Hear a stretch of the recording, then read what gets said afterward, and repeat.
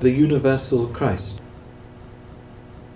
St. Paul, out of his experience, proclaimed his vision of the cosmic Christ, the universal Christ. Christ filling the whole universe and every part of it with his redemptive love. Just listen to him here.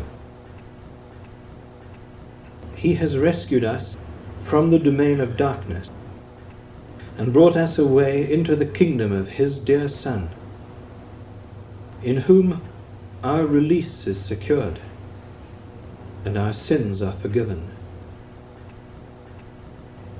He is the image of the invisible God, and his is the primacy over all created things. In him everything in heaven and on earth was created, not only things visible but also the invisible orders.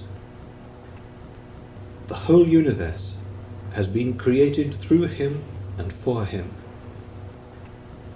and he exists before everything, and all things are held together in him. And he is, moreover, the head of the body, the church, the community of the faithful. He is its origin, the first to return from the dead, to be in all things alone supreme. For in him the complete being of God by God's own choice came to dwell, and through him God chose to reconcile the whole universe to himself, making peace through the shedding of his blood upon the cross, to reconcile all things, whether on earth or in heaven, through him alone.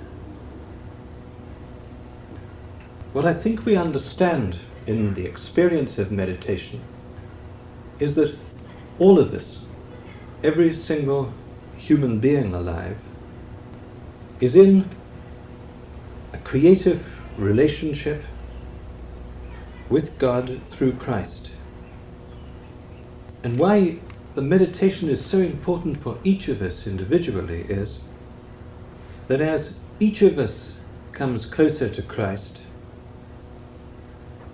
the whole fabric of human consciousness is knit more closely together.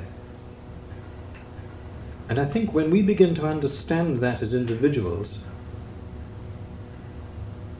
we begin to see that the development of our consciousness, the deepening of our understanding of spirit, is not just a personal thing,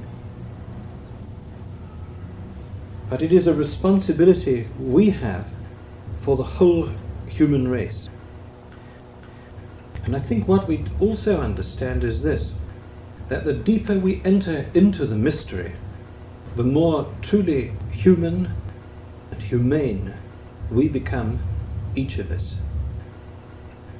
And that deepening commitment to our own humanity is a deepening commitment to the whole of humanity and to the part of it that we encounter in our daily round.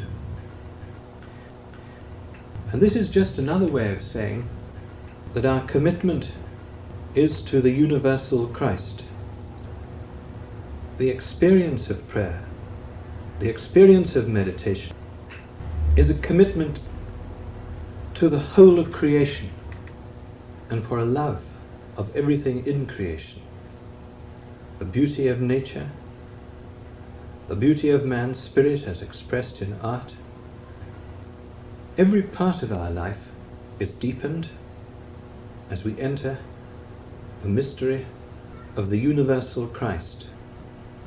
And the longer you meditate, the more you come to understand that the vision is a vision of infinite depth, of infinite proportions.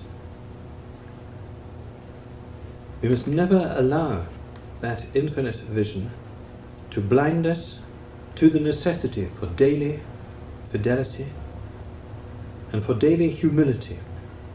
Anyone who has tried to say their mantra with deepening fidelity, more and more faithfully, has every reason to continually grow in humility.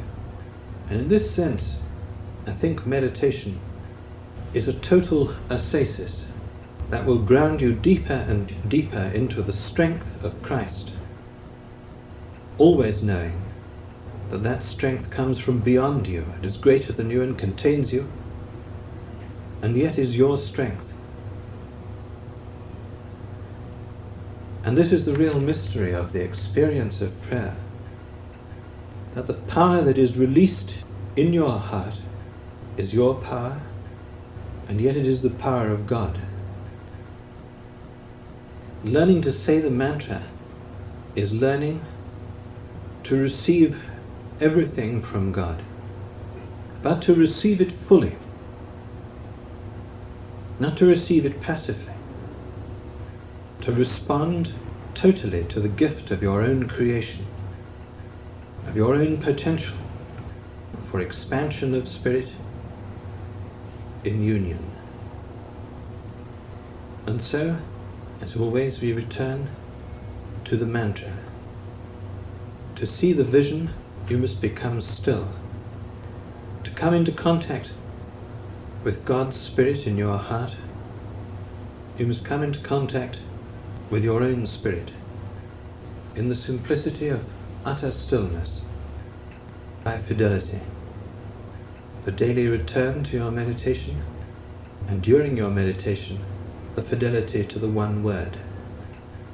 That is the thing that however often we hear it, we only come to realize it in the practice of meditation. As you know, it was the one teaching my own teacher gave me. And 30 years down the road, I realized it was a teaching of the most extraordinary wisdom.